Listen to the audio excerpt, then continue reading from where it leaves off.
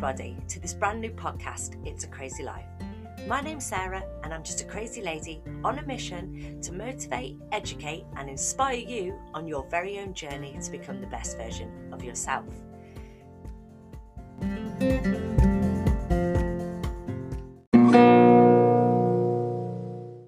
Welcome back everybody to the It's a Crazy Life podcast. As always, my name's Sarah and I will be your host.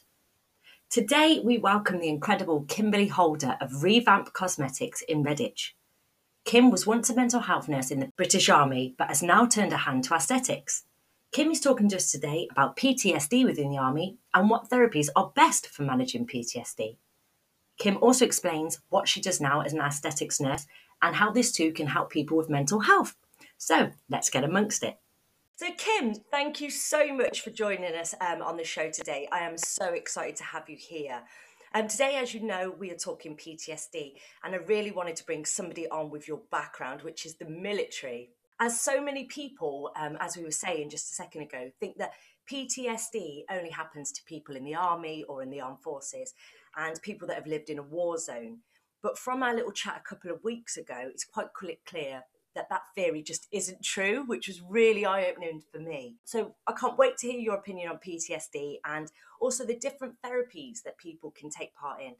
As sometimes I feel that there isn't enough information readily available for people to inquire about or even learn about what could be, best for them and their recovery. We are sometimes just blinkered into thinking it's just counsellors and psychiatrists. So it's my intention with this episode to raise people's awareness to the different types of therapies that there are out there.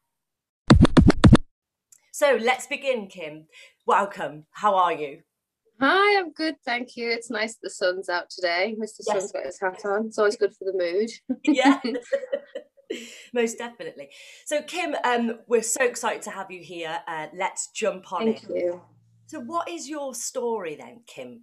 How did it all start? So obviously born and bred Liverpool. I don't know if you can tell, my accent's quite soft now, but I left to join the army in 2003, bright-eyed, bushy-tailed, didn't know what I was getting into at all. They looked at my qualifications and sent me off to be an avionic technician at first. Right. So I trained to fix the Lynx, the Gazelle, the Apache. Did that for 6 years. Wasn't something that I necessarily enjoyed. It didn't fulfill me because I'm more of a people person. And then I learned that you could do mental health nursing in the army. So I transferred into the Queen Alexandra's Royal Army Nursing Corps and went down the route of mental health in the army. So to be a nurse in the army, you have to still do the training because you're still regulated. Wow. And with the NMC, which is the Nursing and Midwifery Council, so you still need the proper qualification. So yeah, courtesy of Her Majesty the Queen, I went off to Birmingham City University and did my nurse training, qualified in 2012, and then got my first post into DCMH Aldershot, which is the Defence Centre for Mental Health in Aldershot, looking after the troops down there, covering a population of around 17 to 20,000 people. Christ, that's a lot of people. It was a lot of people, hard work, yeah. I bet. So what is it that you do now? Because you're not in the army anymore, are you? No. Well, I left, officially I left in May 2016. So I opened my own business with the full intention of staying in mental health, but the business exploded and I had another baby. Life just took over. And it is my intention to take it back up at some point when life slows down a little bit. But it's finding the time. I am gutted that I haven't picked it back up, and I will do. But I miss my time, looking after patients, because you feel like, not that I'm not doing something worthwhile now, because I am helping people build their confidence in my current job. Yeah, you do get, as a nurse, you want to give back and you want to look after people, I suppose. So yeah, I will get back into it. Yeah, that must be quite crazy though, because you went into the army, I suppose, not really with a direction, and then you're fixing these helicopters and stuff like that, and then all of a sudden you're a mental health nurse. So how did that feel? Were you just drawn into that, or was it your?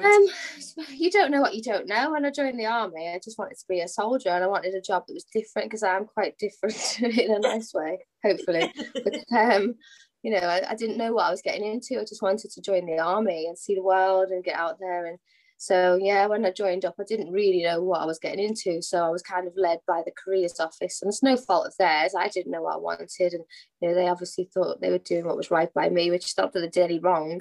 It's just as I got into the job, I just realised it wasn't for me. And as you start looking and you learn more, when once you're in the army, that there's lots of other jobs out there, and I just found my calling, so to speak. Fantastic. So it's like a calling. It does feel like that. Yeah. And for me, I'm like kind of like, I feel like this is what I need to do. It's all I can think about.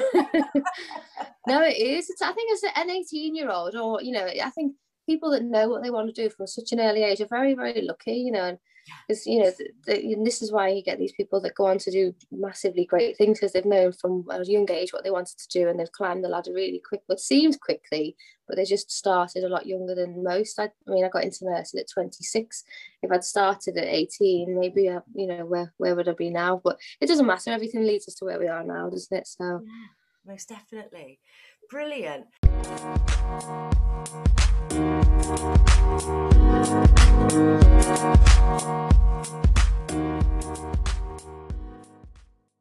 Okay, so that's you. So let's get into a bit about PTSD. So in your professional opinion, what is PTSD? So PTSD, it's an anxiety-based disorder, and it normally comes obviously from experiencing a traumatic event.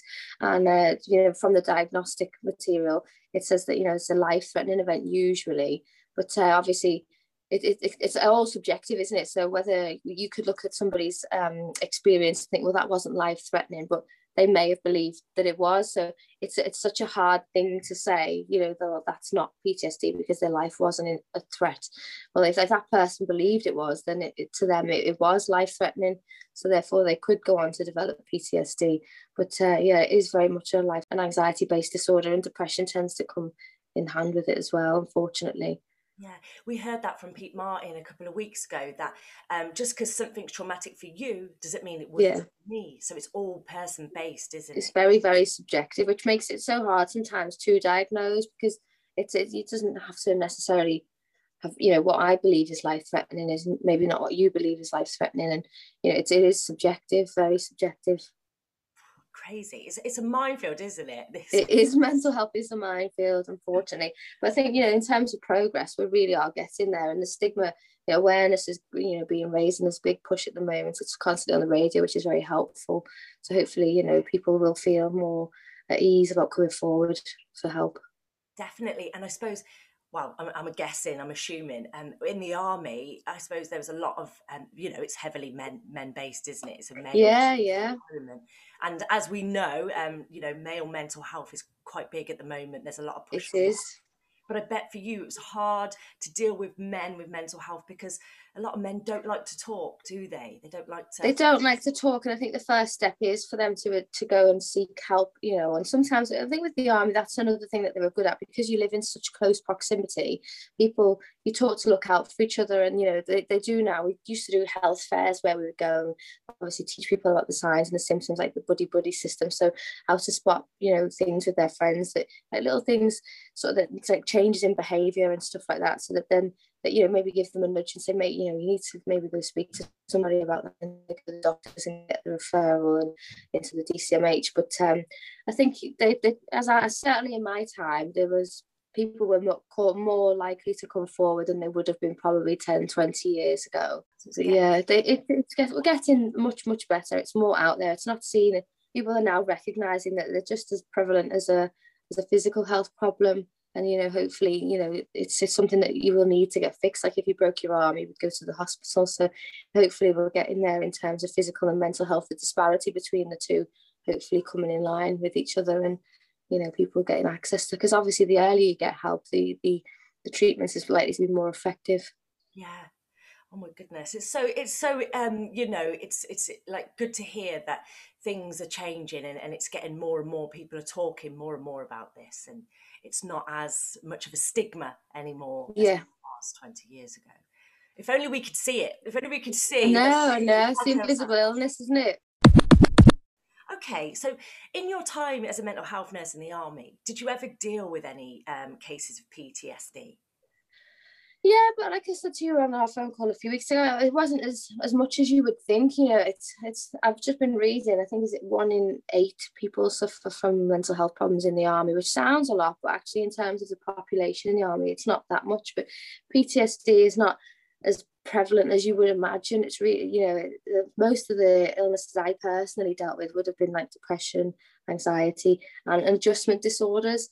So I don't know if you know what an adjustment disorder is. So it just comes from, so it's not PTSD, but they've now, I think they've changed the what it's called, stress something disorder. So when somebody goes through a life-changing event or a loss, so they're struggling to cope with it emotionally, and it can affect their behaviors, but it's not quite PTSD. I think the difference is whether the experience was traumatic enough to be sort of life-threatening, and it's normally with an adjustment disorder, it can occur within sort of 3 months of the incident happening. So it can happen after a bereavement. And a lot of the lads coming back from Afghanistan and stuff like that, they would have an adjustment disorder.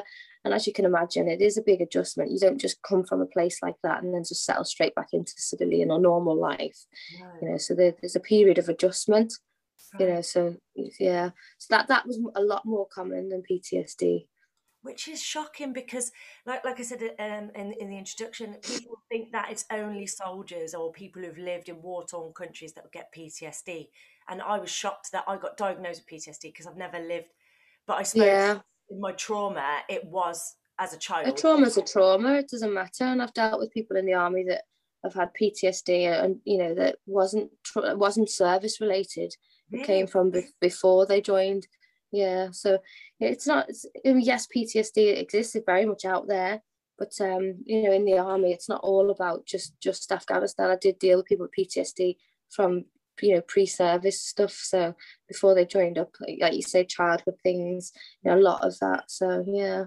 It's crazy, isn't it? You just, I don't know. I suppose us being out here on the outside, we just look in and think, wow, you know, that would be what it is. It's the same for service people though, because obviously you leave the army and nobody knows what to do with you. If you say that you've got this, you know, if it is PTSD, nobody knows what to do with you because you're a veteran, you know. So then they struggle to get you the treatment because the services aren't necessarily out there, or there's nobody for them to refer to. So the NHS, I think, obviously this is just my opinion, that they struggle to kind of to place you and to get you the help because they don't know what to do with you. But really, it's take away what the trauma is. It's the same symptoms, so they should be. I mean, there are services out there like combat stress and things like that for you know, veterans, to get them sort of the treatment that they need. I'm sure the waiting list is massive. But yeah, I think service or ex-service personnel coming out of the army struggle to get help if they've, because like you say, a lot of times they don't want to come forward, and sometimes they may leave and think that's going to fix the problem, you know, and then they can't get the help because the outside world doesn't know what to do with them. It's such a shame because, you know, I love the military. I fair play, respect to you guys, because it, you know, you protect this sort of thing, and you just think these guys have fought for us. They've given their lives. They've lost people, and they come out and they're just sort of like, oh, like a hot potato. We don't know what to do with you, so we're just going to leave you. Yeah, it's hard. It really is hard.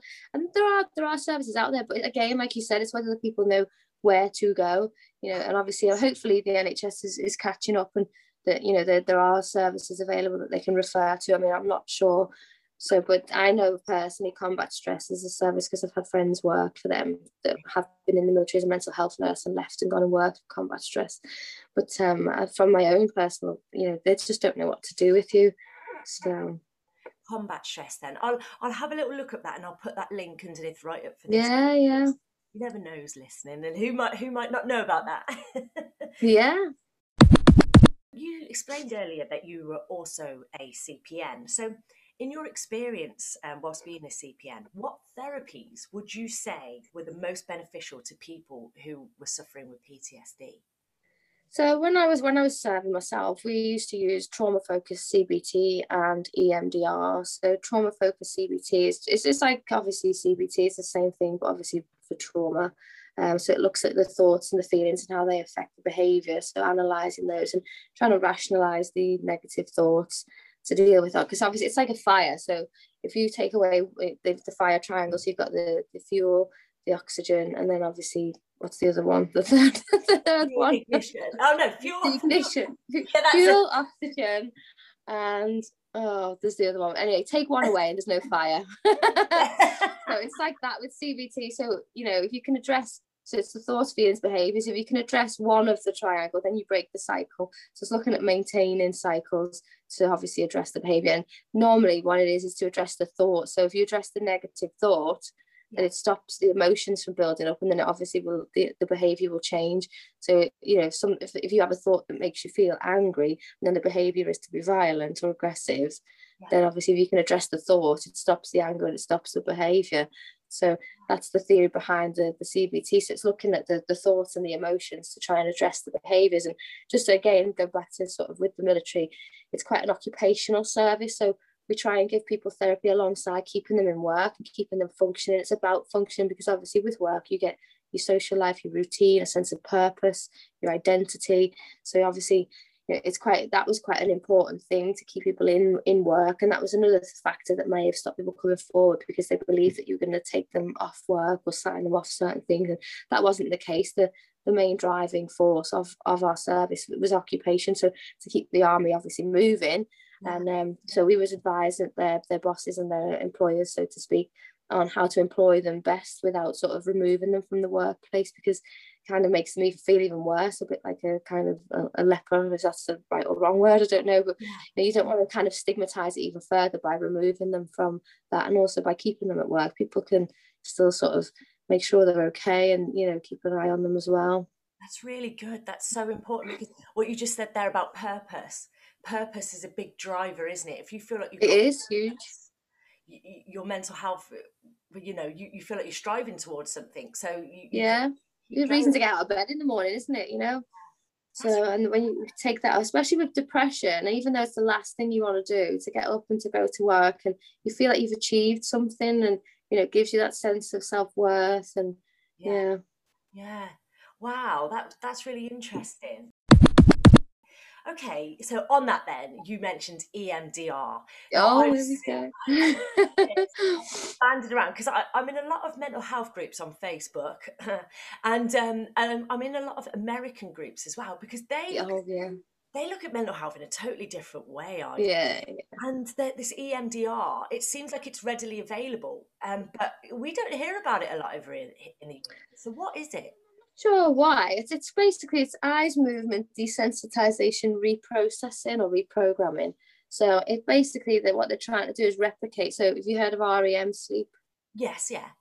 So what they believe that in that state of sleep, that's where the brain is processing. So what you've been through the day, any kind of memories, that sort of stuff. The brain is like a computer; it needs to make sense of things in order to file it away and put it to bed, so to speak. So by doing that, you're helping the brain to process. So they believe that EMDR basically replicates that or reproduces that whilst you're awake, so helps you to access certain parts of the brain that aren't maybe online while you're awake, to help you process the trauma and the memories, so that they're not as disturbing as they were before. So the analogy somebody used was like, you know, this traumatic memory is like a file or a load of puzzle pieces on the floor, and, you know, you just can't seem to pick them up. So, you know, put them in order and put it back in the filing cabinet away in an orderly fashion, and store it correctly and move on, or, you know, be able to recall the memory and look at it without the level of emotional distress. So EMDR, it's not wiping the memory away, it's helping you process it and store it in a normal way, so that you can recall that memory and look back at it, but without the same level of emotional distress as it was causing you before. So it's not wiping it out, but it's still very much, obviously it's not you can't wipe it out, if only we could in some cases, but, you know, so it's a way of basically helping you process a memory, and to reduce the level of emotional distress. So, because basically with a trauma, what tends to happen is the brain, to make sense of it, say if you feel guilty about something, what the brain can warp the memory to fit the emotion, because if they don't match, then the brain can't compute that. So the memory can be altered and changed to fit the emotion. So then it's not stored correctly. The brain knows that something's not right, so it'll just keep popping back up.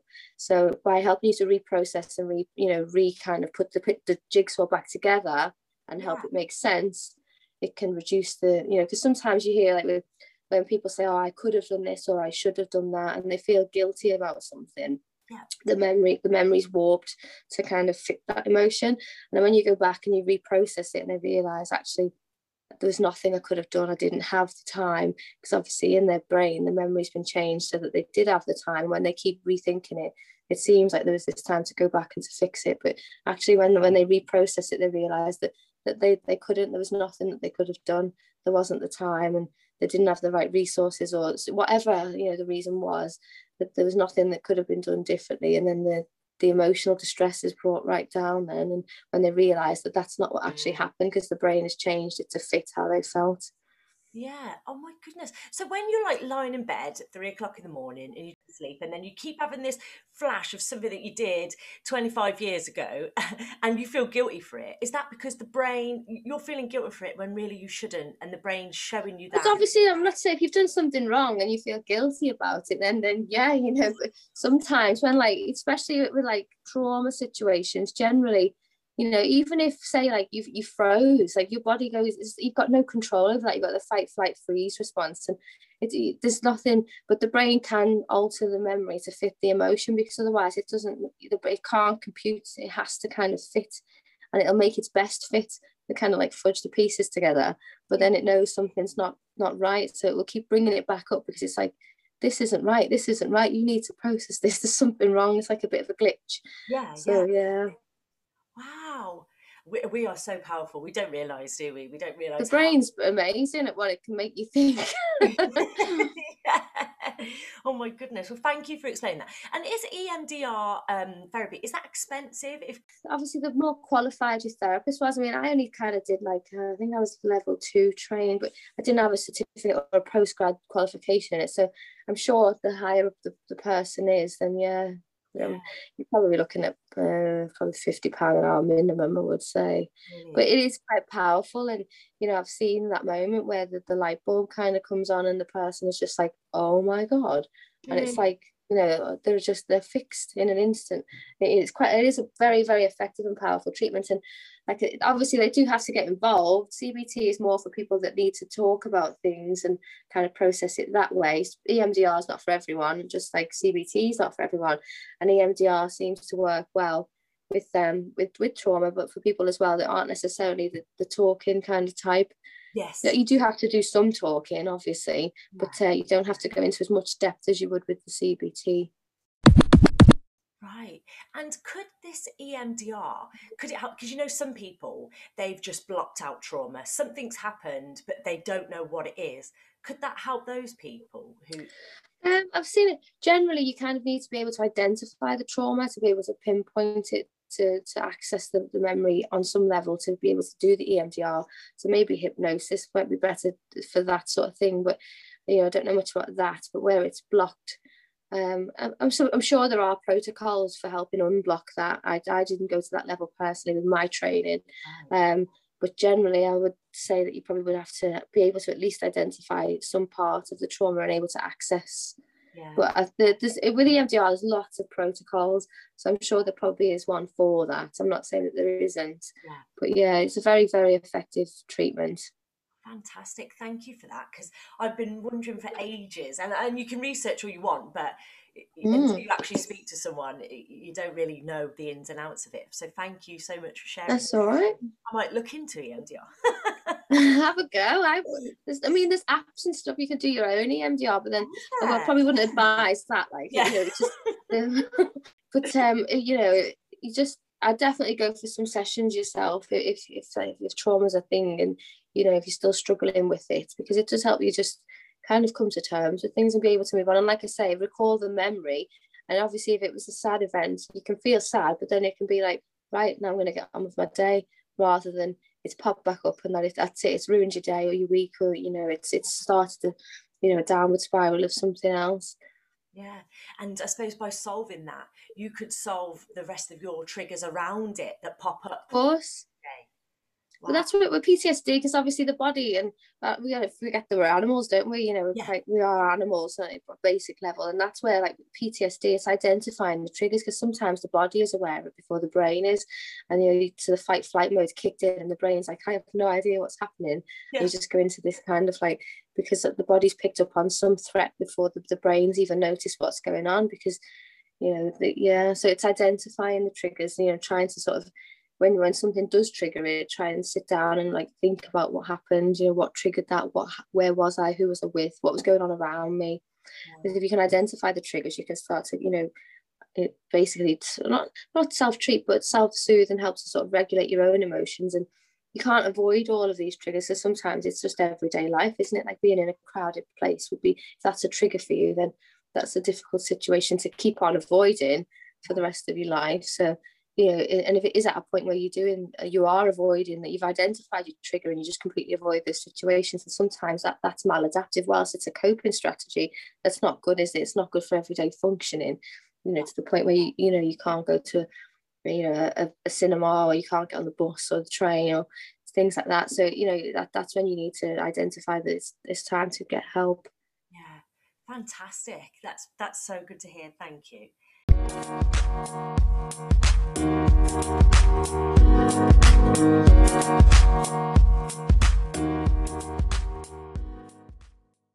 So, next, what would your advice be to somebody who is struggling with their mental health? So not just PTSD, but mental health in general. What would you say to them?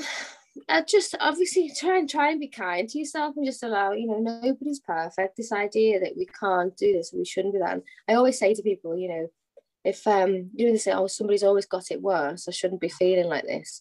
So, well, somebody always got it better, so you shouldn't be happy then. Yes, You know, yeah, it is. it's just you can't beat yourself up. Just cut yourself some slack. You know, if you want to have an off day and have a pity party, do it, but just don't let it last forever.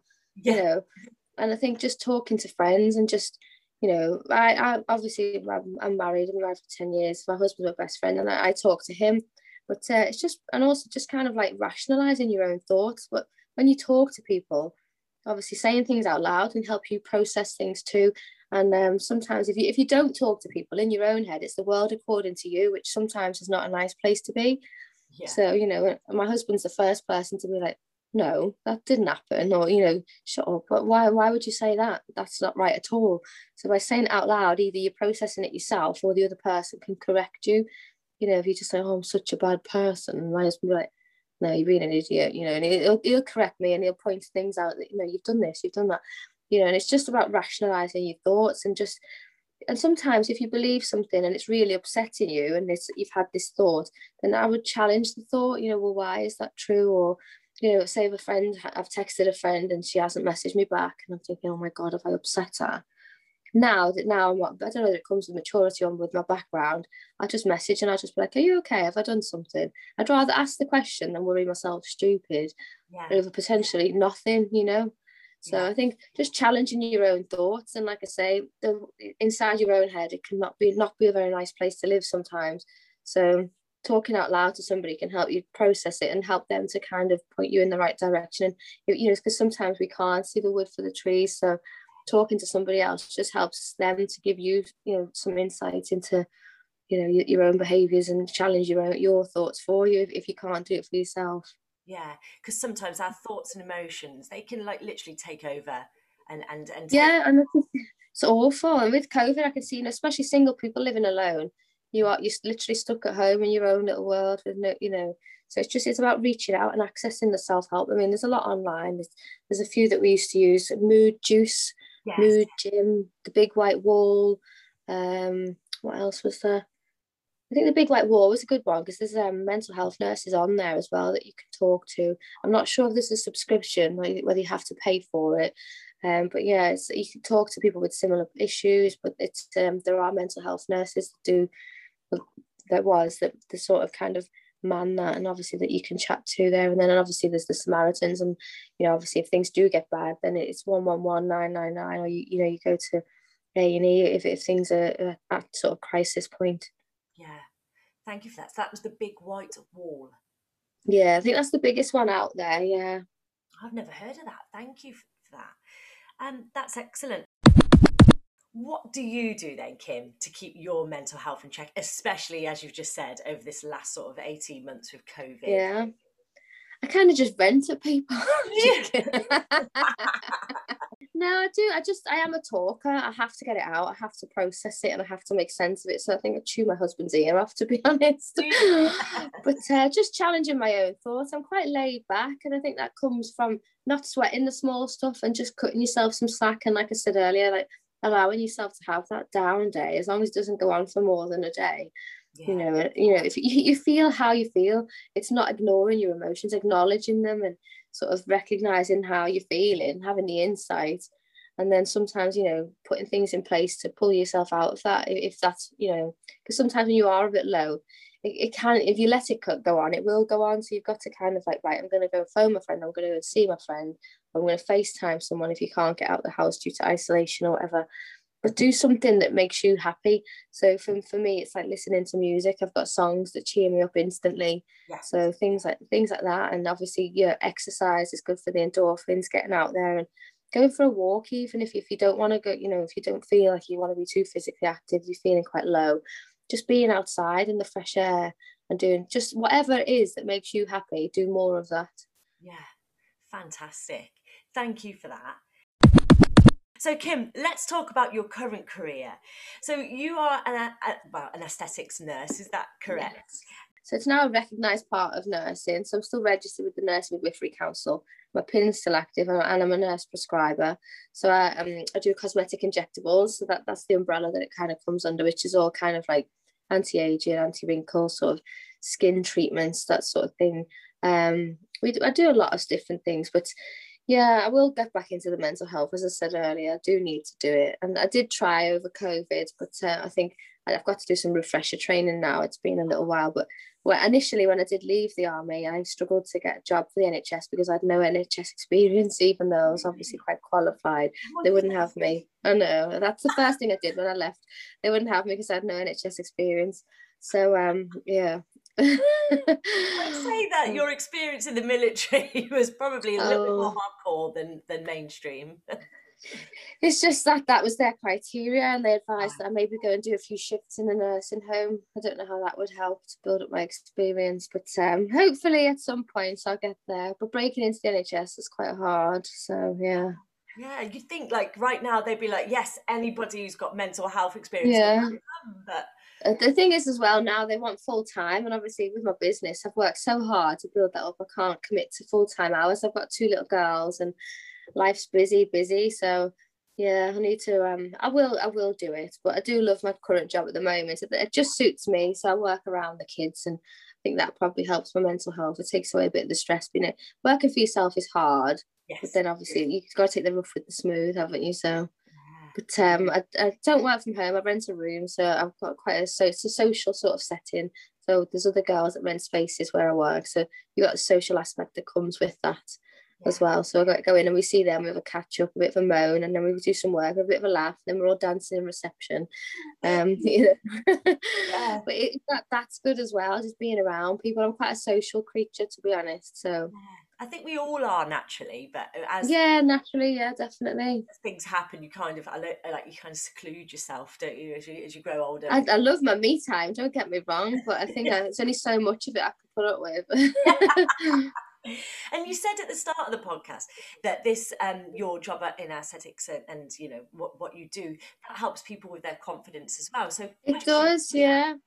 Because at first, when I went into sort of aesthetics, I kind of felt like a bit of a fraud. Like, cause obviously, I felt like I should have been a general nurse to be able to do it.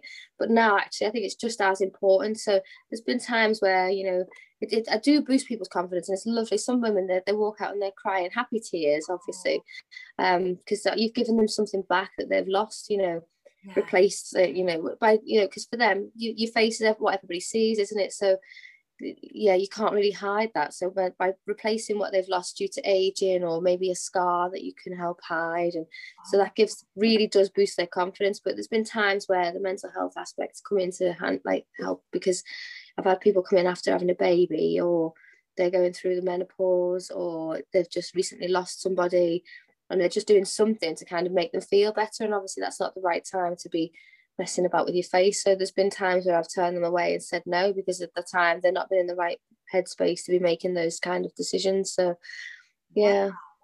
That's brilliant. So you're looking after their mental health as well as Oh, massively, yeah. Really, the two do go hand in hand, and I've done so many courses. So obviously, because I think I overcompensated for what I thought that I was lacking, but it's paid off in dividends because I do believe that I'm good at what I do, and I've built up a good business off trust and honesty. Just being transparent and nice to people, and just open and honest with what I can achieve and managing their expectations. And the people that I've said no to have come back when they are in the right place and said to me, thank you so much, and they've come back and they have had treatment when they're in the right headspace, but have thanked me for saying no, because when they've gone away and thought about it, they've realized that that wasn't the right time for them either. So that's so powerful. Well done to you. That's amazing. well, thank you. There's a lot of people who just take the money. But this is it. That does happen, unfortunately, in this industry. Finally then, Kim, before we bring the show to a close, how could the listeners come and see you if they're thinking about having aesthetics or anything? Oh, so we're all over social media. So Instagram, Facebook, we've got a website, the phone number's on the website. So it's Revamp Aesthetics Limited on Facebook and on Instagram. I think we come up on top anyway on Google. So if you just search Revamp Redditch, it will come up anyway. But yeah. But yeah, it'd be nice to see someone, but see what happens. Oh, fantastic. Well, thank you so much for your input today, Kim. I hope it was helpful. Rambling. Honestly, it's just to hear that side of the PTSD with the military and stuff, and how it's not it's not a massive thing like everybody thinks that it is, and anybody could get PTSD, anybody. So if there's people sitting there and they've been dealing with this anxiety and depression and stress for years, and they know that there's a traumatic event, then they should really explore that rather than keep being fobbed off as you're depressed, you're anxious. Of course.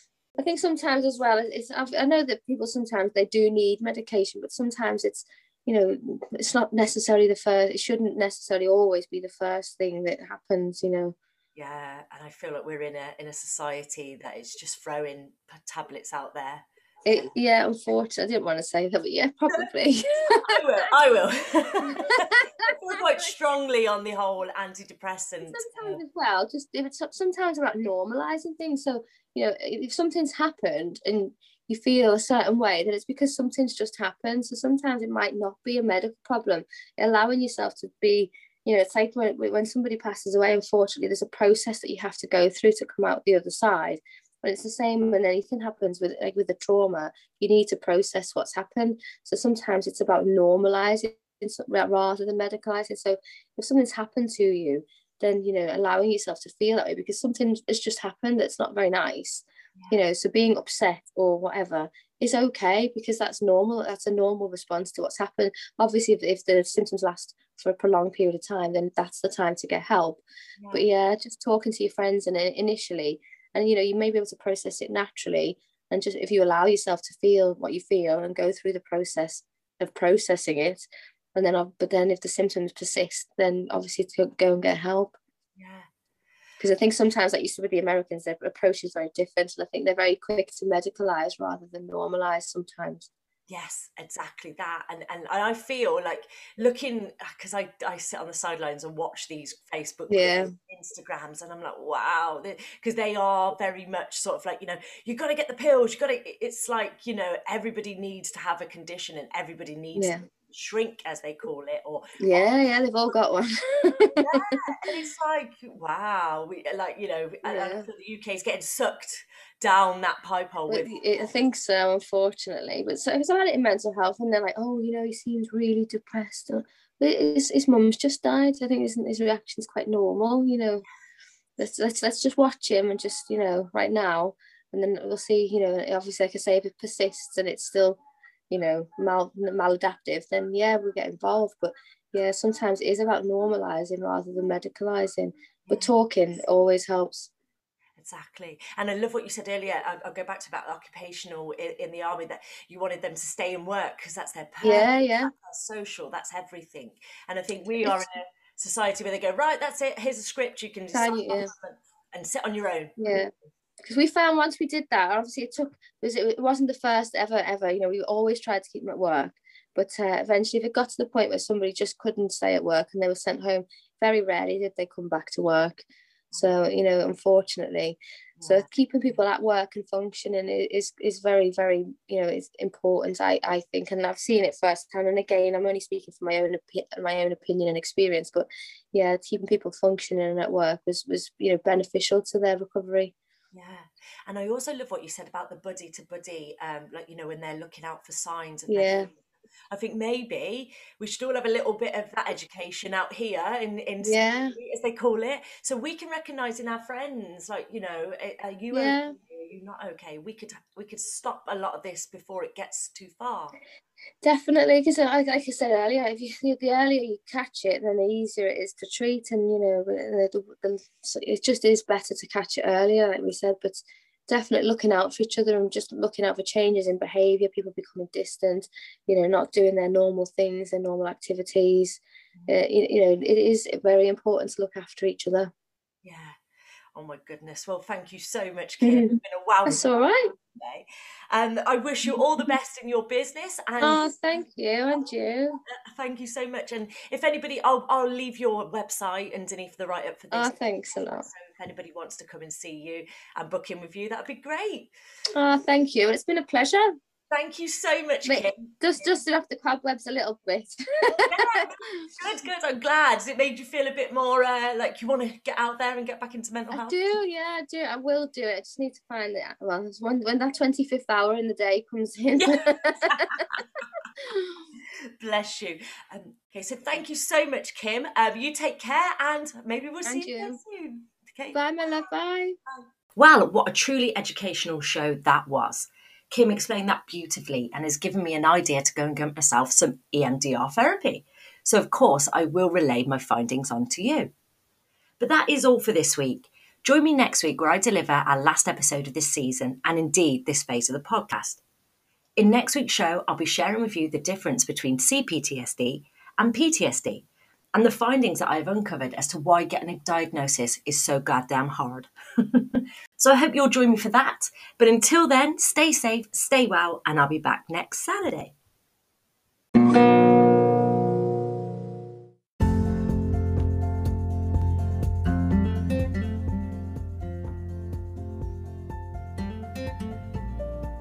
You've been listening to the It's a Crazy Life podcast. My name's Sarah and I've been your host. This podcast is dedicated to raising awareness for mental health whilst helping to end the stigma.